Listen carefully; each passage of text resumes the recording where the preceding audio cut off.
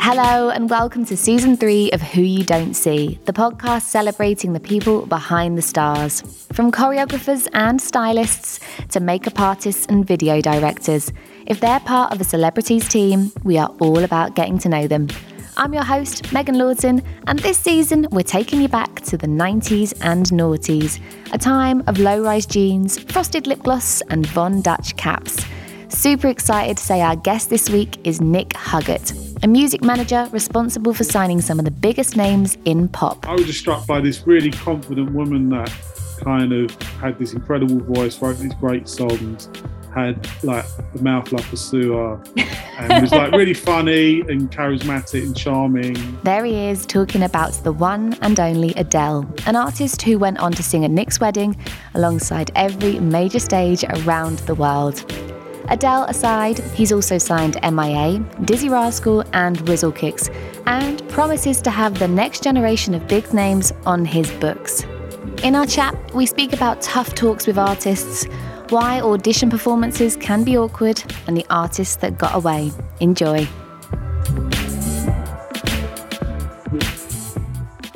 Got you, that's working. Yeah, that's much better. How are you? I'm good, how are you? Yeah, very well, thank you. I've just moved into a new house, so you'll have to excuse... That's all right. excuse the the chaos behind me. For real. All right then, Nick. Well, if you're ready to start... Yeah, whenever you are. Let's crack on. So I was trying to do some research about you earlier, and I don't actually know what A&R means. What does it mean to work in A&R? Yeah, I think it's one of those sort of slightly mystical things. And when I first got approached to do A&R, I had to sort of, similar thing, I had to ask myself, well, what is that and what does it mean? And I had to find someone who could explain it to me. And even then, they couldn't quite explain it to me. So I guess everyone has their own interpretation of it. But A&R, as you know, the letter I stands for artist and repertoire. That's what it's technically known as. And essentially, it's a talent scout, but it can be so. It can be and is so much more than that. Like traditionally, an A&R person who worked for a record company was the person that would match the song to the artist. They might actually be a songwriter themselves. They might be a producer. At the time that I came into doing A&R, as I say, it was much more someone who discovered the act and signed them to the record label. But as I found out through doing the job, your involvement doesn't just stop at signing the artist or just discovering the artist and signing the artist. There's a lot of nuance involved depending on the record label you work for, the artist you work with. So, that's. I don't know if I've explained that enough. Is that an explanation of what A&R is? A&R is not one thing, but everything. But essentially, it's the talent scouting and the discovery of talent, I guess. No, that's a perfect summary. So you said that you were asked to work in A&R. What were you doing? What job were you in? What role were you in? Whereby you were in a position to be asked to do that? Well, I knew when I was at school that I wanted to work in music in some capacity. Didn't quite know what that was. Didn't have any particular musical talent, but I loved music. I was very passionate about it. And when I went to the careers advisor at school, they couldn't. When I told them I went to work in music, they couldn't really kind of give me any kind of idea about what jobs are available or how to get in. So I went and worked in a record store locally in Croydon. And through that, I just sort of learned a lot about music by listening to it. I figured that by working in a record store, I would be able to listen to all the music that I didn't have it's not like now where you can access all music. You had to have money to pay for records or tapes or CDs or whatever. So to access music, listen to music, digest it, understand it, that seemed like a best like a useful way to educate myself a little bit, I guess, by being in a record store, being able to listen to all of the classic Beatles, Stones, Miles Davis, James Brown, Jimi Hendrix, like That's a whoever, playlist. yeah, yeah. So you were working in this record store with this incredible. Sorry, yeah. So I was working in record stores, and then I worked in a specialist record store in Soho in London, which was in the sort of alternative dance scene, hip hop, jazz dance, kind of club scene in London. So I got to know quite a lot of DJs that I was fans of. I was a fan of a DJ called James Avell, and he had a very cool record label in the 90s called Mowax.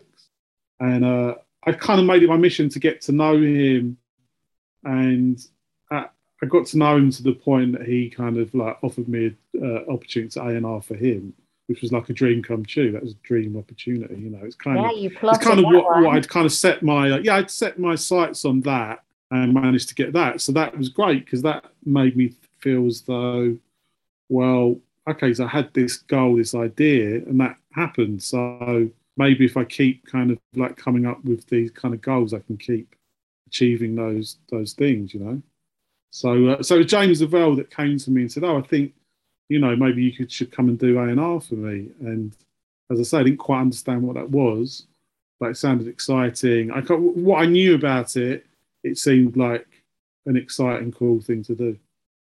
I feel like looking at the artists you've worked with over years, it is an exciting, cool thing to do. Totally.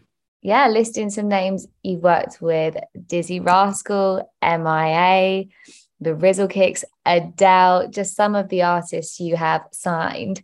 How does an artist get onto your radar? Let's talk about, let's obviously go for Adele. How does somebody like Adele get onto your radar? Well, when I got introduced to Adele, when I sort of discovered Adele or introduced to Adele, it was I'd already kind of had some success in the music business, as you say, with Dizzee Rascal and MIA, and so I had some experience, and I had the opportunity to have a scout. So I had a scout working for me, a guy called Tick, and he was sort of feeding me lots of stuff from MySpace. And around that, and MySpace was like a real game changer, as TikTok is now. So whereas someone like Dizzee Rascal came through Pirate Radio, Adele came through Adele came through MySpace.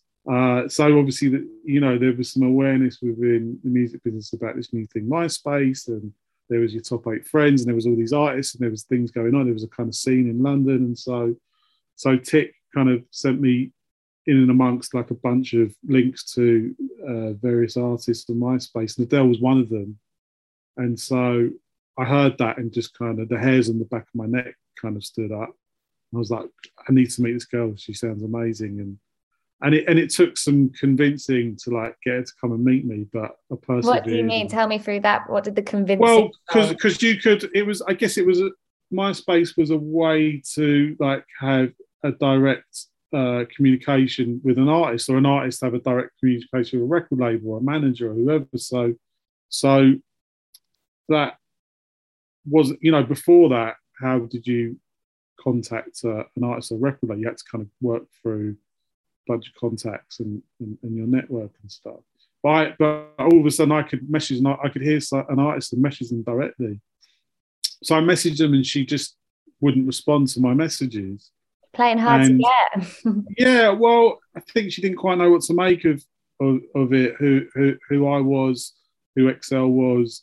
So I had to use an artist called Jack Pignata. I'd signed Jack Pignata, and I said to him, well, I can't get this girl to respond to my messages, but she really likes you because you're in a top 8 friends. So perhaps you can vouch for me and say I'm legit and that she should come and meet me. And so we did that. But so yeah. And so you eventually get to meet Adele. Where was it? A cafe? Did she come to an office? No, she came to my office. I went, and she didn't really know so I was working at XL, and the XL office is in Ladbroke Grove, but she didn't really know the area. So I just met her off the tube, brought her to the office. She was with her friend. We sat down, we chatted. And do you remember your first impressions of a baby? Yeah, totally. I mean, she struck me as incredibly confident. I don't know if it was like bravado or, you know, she was 18, just turned 18. So I don't know if it was bravado or if it was like genuine confidence, but I feel it was genuine. She has a confidence about her, and so yeah, it was just, I was just struck by this really confident woman that kind of had this incredible voice, wrote these great songs, had like the mouth like a sewer, and was like really funny and charismatic and charming, and we just hit it off right away. And so then she's there in your office. What do you need to do to almost like, does she have to sing for you? Where does the conversation go? Because no, I mean that's I think that's like the X Factor kind of idea of what it is when you kind of meet an artist. Like, yes, like artists have turned up and decided they want to sing for me. It's really fucking embarrassing, you know. Like when an artist breaks into song in the middle of a meeting, like that's awkward, you know. Yeah, the intensity of that performance for you. Yeah. So I wasn't interested. All I want to do is I just want to like meet someone and like get a feel for them, and I want them to get a feel for me and see if we get on, and then you just need to establish a rapport with someone, and then from there, you know, you can figure it out. I know you must have established a rapport with Adele because she ended up singing at your wedding. That's right. Yeah. No, I mean we we're very close, and yeah, I mean it's amazing when you meet artists when they're sort of 18, 19, you know, and they're very young, and you sort of work with them through, and so you're with them a lot through a kind of really pivotal part of their life, and also you become part of like helping them realize their dreams and their ambitions, you know. So I think it bonds you in a certain way, you know? Yeah, I guess you're one sort of like a manager. You are also probably a therapist because you know the industry better than them. So when they're having all these wobbles, you're the one who's talking them through. You might be a bit of a career coach as well because you're like, okay, well, these are your possible avenues. Going back to what we said at the start of the chat about A&R, you said it's all about signing them. I'm guessing it's not just about that initial signing then. So how does your work unfold with an artist over the years?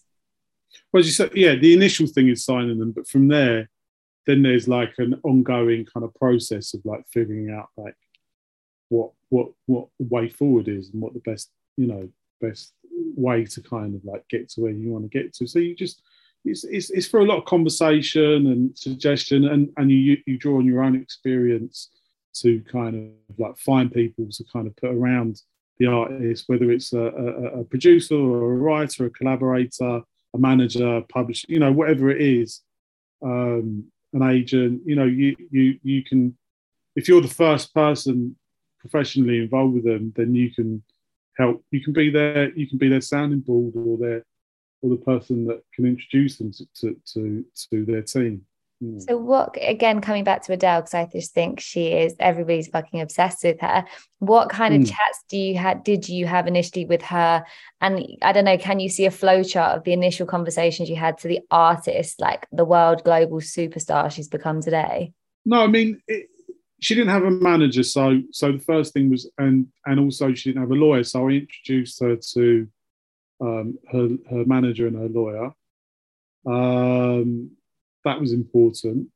She was very instinctive about who she chose, in that she just met them, liked them, and went, right, okay, Jonathan, you're my manager. Paul, you're my lawyer. You know, she didn't have to like, yeah. So she trusted her own instincts, which was something that I encouraged her to continue to do, and that served her well, I think. So, So from that initial thing, I thought she was great. Did I know that she was going to be the huge superstar that she is today? No. I don't think anyone goes into it initially thinking. That would just seem totally unrealistic to go into something thinking that. But it's incredible when that happens. Yeah, I mean, absolutely incredible. Can we just go back to your wedding briefly? What did she perform for you? Oh, so the funny thing was that all of her songs were sort of about heartbreak and stuff, so not very suitable for a wedding. But she wrote one song that was a bit more optimistic, which was a song called "Crazy for You." It's on her first album, and we just said, "Oh, we'd love it if you would sing that." As my wife sort of walks in, so she sung that. So it's a really special song for us. Of course. So you must sort of have a lot of artists presented to you, whether that's via a scout or you're sourcing them, you're sort of like you come across them yourself. How do you sort of suss out who's got it, who hasn't got it, who is not the right fit for you? I mean, artists come from everywhere. It's like people don't, it doesn't always just someone. I sort of half try and half not try to discover talent. If you spend loads of time just trying to like will an artist into your life, like it's not going to happen that way. So it's better just to kind of just make sure that you're keeping your eyes open enough, that you are aware enough that you're going to come across something. So I try to kind of keep it quite loose and casual, and that seems to have served me pretty well so far. But in terms of like figuring it out, I think you have that initial meeting and you gauge something off of that, but I mean, it starts with the music. You hear something in the music, you hear a voice, you hear a song, whatever it is, something compels you there. But then there's other elements, particularly now with things like TikTok and Instagram. Like an artist has to be able to kind of like know how to kind of present themselves. They don't have to have it perfect, but they have to have a bit of an idea of who they are.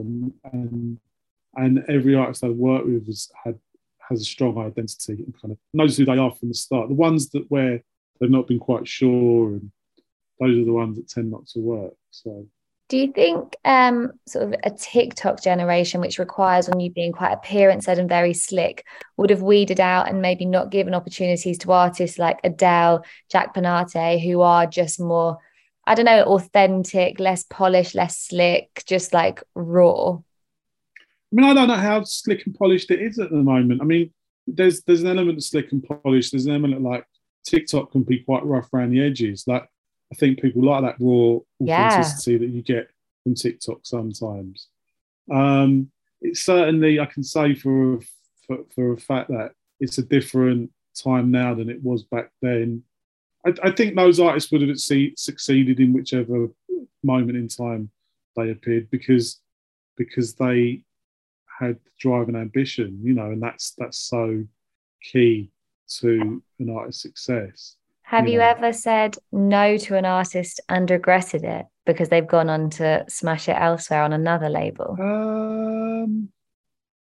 Yeah, I think I really liked Florence and the Machine early on. And then I was sort of put off by a show that I saw because it was a bit avant-garde and a bit waily and a bit strange.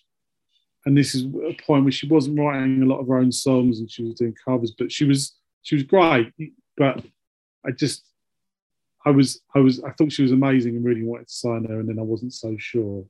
And it was the process was dragging on, and then I just kind of like dropped out. I was like, I'm not really up for this. And then I mean, I don't really regret any of it. It's like she's an amazing artist and she's done fantastic. It would have been nice to have been part of that, but I've been part of lots of success stories, and so.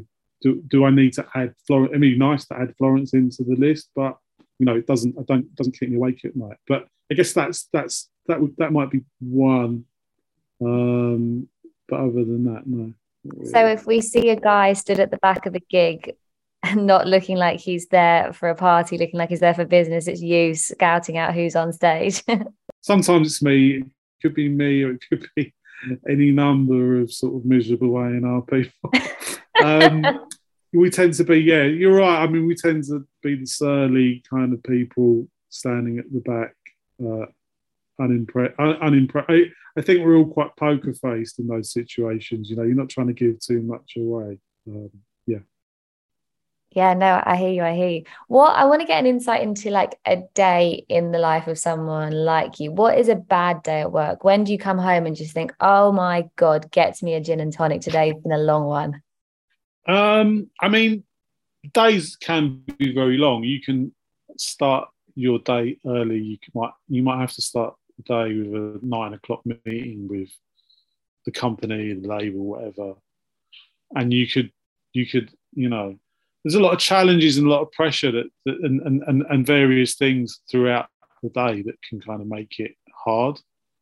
Although the work itself, it's not hard. I mean, look, personally speaking, like, however hard it feels, I have to remind myself that I could be doing a really hard job. So, like, I'm always grateful that I get to do what I do. So, but it's the long hours. So, and being away from your families.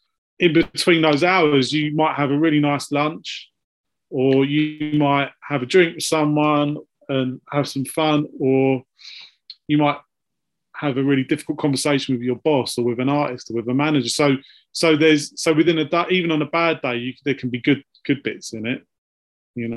I was going to say, you mentioned there difficult conversations. I imagine a lot of your job involves that. Is there an art to delivering bad news? Is there an art to sort of telling an artist? Because I think a lot of people will assume that these artists, that you build them up, and then actually sometimes you might need a real talk conversation to be like, actually, listen here, this is how it's kind of going to go. You have to take the authority. Yeah. How do those conversations work? That's never... difficult conversations are never easy, are they? Whatever it is. But I think you have to be honest with people. I'm a lot better at it than I used to be. I think I can still be quite blunt. But I don't think shying away from difficult conversations is necessarily a good idea. No, I don't. It's not going to help in the long run, is it? So I think you have to just approach those things head on, really.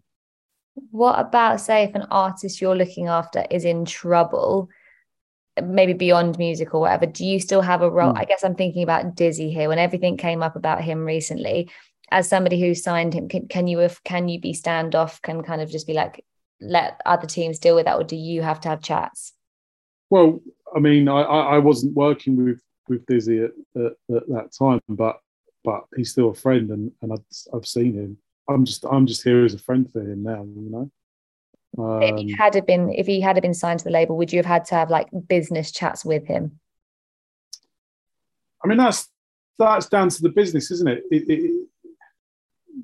Yeah, I mean, I don't know. That's a tricky question. I'm not quite sure how to respond to that. I mean, I deal with difficult situations with artists all the time.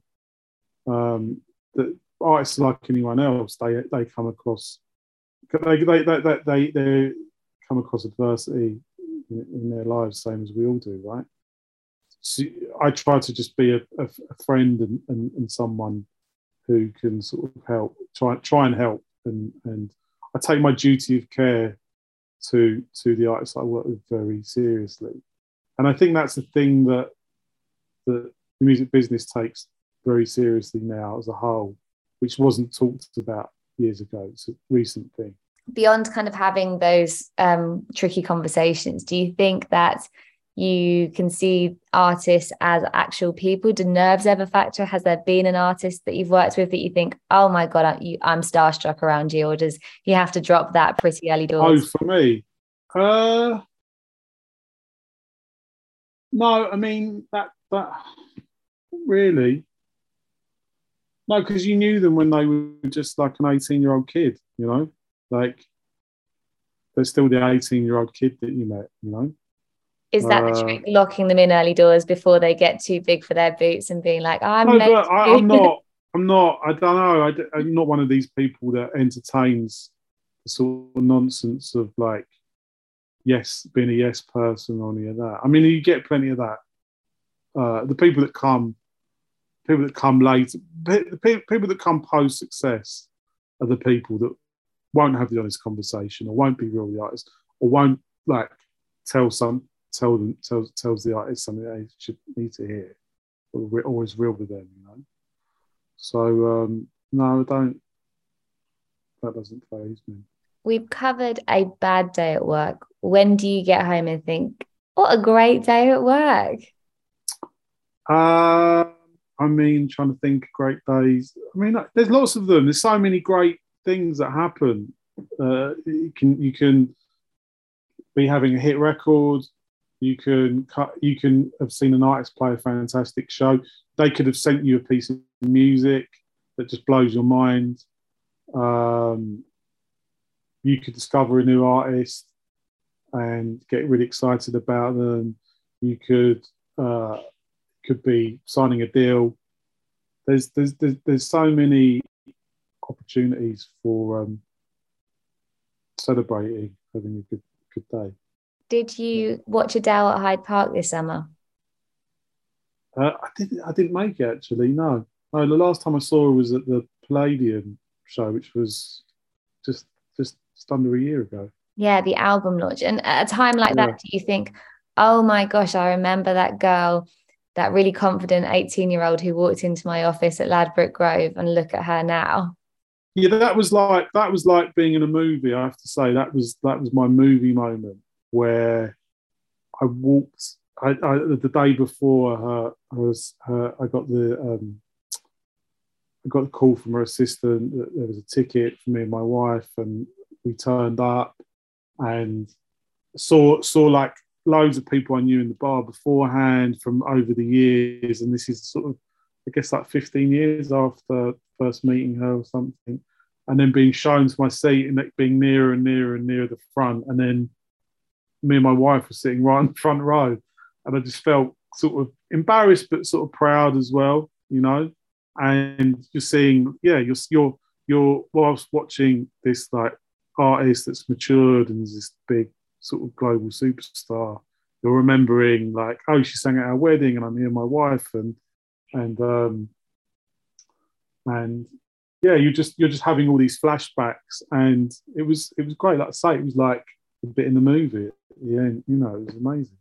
Yeah, I guess so, because you see, like you said, the artists will go over like their own personal adversity over the years, but also in terms of career, like artists, like the rest of us, will have sort of ups and downs, but particularly something like if you're a musician, you're so forward facing and things will flop and the public won't always be your best mate. So to have known you've gone through all those times, had those conversations, picked this artist back up, and to have made it to the other side, that just must feel joyous. Yeah, no, it's a great sort of, I mean, it's not an ending, but it's a great sort of moment of reflection to kind of step back and kind of go, wow, like she's really achieved a lot, and but it's still going, isn't it? And she's still hugely successful, and I'm sure there's lots more to come. At any one time, how many artists are you working with, or how many sort of are you engaged with, whether it's you're signing them or you already have signed them? How big is your book? I mean, I try to not have any more than sort of 5 artists at a time that I'm working with, because you can't give attention to more than that, you know.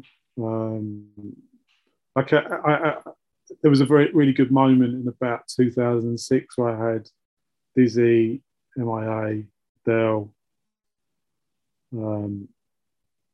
Cajun Dance Party, Jack Pinatas. It was like and they're all making records at that summer, and I remember kind of bouncing from studio to studio through the day and just being really excited in that moment of like being able to kind of benchmark one artist against the other, and it just felt really exciting. So that was when I had like probably the most artists that I was working with at any one time. I just tried to keep it no more than sort of, it's not a rule, but you can't really do a proper job. And is it important that the artists on your book are all a little bit different? Because I imagine otherwise then you're like cherry picking who you're putting forward for certain, I don't know, deals, gigs, songwriters. You kind of need like diversity, so you don't have that. I mean, I just have a broad taste anyway, and I wouldn't want to just have one type of artist, you know. It wouldn't be, the idea of just keep trying to repeat the same thing over, it's quite boring. It is boring. Who do you have on your books at the moment that we should be expecting in years to come to have a night at the Palladium? Oh, well, I mean, yeah, fingers crossed. So myself and my partner Nick Szymanski, who's Amy's original manager, we set up a management company, a record label, a publishing company a few years ago. So our first artist that we worked on together was an artist called Lola Young. Yeah. So we're sort of 3 years into that. We've had a global pandemic. It's been very tricky, but she's amazing. We're just about to kind of get into the next phase with her, and we're really excited about it.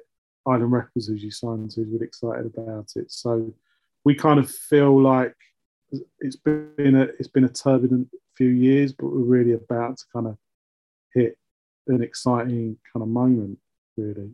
So you say you're about to take it to a new phase. Is that like you've been in the studio, she's sort of had the songwriting, do you link her up with stylists and choreographers to get the image on brand, and then it's about actually putting her out to the world? Yeah, I mean, she's existed as an artist for 3 years, but she's evolved and developed through that time. And it's been amazing to kind of see that development. You know, she's been amazing. Island Records has been really amazing to work with, in how they've challenged her and us to you know, they really have every belief in her, as do we, that she has the ability to be a huge star. But that doesn't just happen overnight. It just doesn't matter. It doesn't happen just because we all want that. It takes a lot of work, and we're 3 years in, and we're still chipping away. And we're going to get there because we've got this amazing project coming out next year, which everyone's really excited about. It sounds quite parental, like you're almost raising these people, like, and it's not just an overnight success, like you say. Like, you really have to build up their confidence, nurture them, find out what works for them, then put them in the right places in a way that a parent will try and get them into the right school and stuff. Yeah, no, it is. It's we feel very protective of everyone we work with. As I said before, we take our duty of care very seriously. And yeah, we're never an artist's parents, but we are people that are there to kind of help them through good times and difficult times. It's a family of sorts. Yeah, it is. Yeah. Nick, you have been fabulous to talk to. You've been super interesting, shared so much light, mainly, most importantly, explained what A&R is. I think everyone listening will have a grasp of that now. I'm glad I managed to explain it. No, you did. We always end the podcast with a piece of advice, something you've picked up over your career that you sort of employ on a day-to-day basis, a weekly basis. Can you think of any nuggets of wisdom that you can share? Probably lots, but the thing that kind of springs into my mind immediately when you say that is just follow your passion, you know. So as long as you follow your passion, that should sort of take to where you need to go. Yeah, I think no matter what industry you're in, that's something that we can all learn from. Thank you so much. And if we are going to check out any of Lola's songs, what song should we start with? I mean, she's about to put out a new song called Stream of Consciousness. So there's a song called Blind Love that's one of her more successful songs, but it's a whole load of music out on DSPs that people can hear. It's all great, and the best is yet to come from her. So, yeah. Well, I'm going to go cook my dinner and listen to some Lola Young. Good. Thank you so much for talking. I appreciate it massively. Thanks for having me. Great.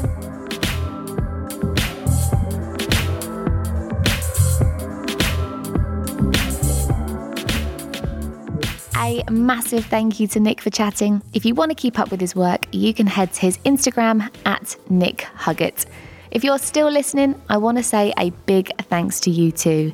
This was the last episode of season 3, and if you've enjoyed the season so far, there is a huge back catalogue of episodes that you can listen to, with loads of talented guests from Dua Lipa's choreographer to Mariah Carey's hairstylist. Enjoy, and we'll be back soon.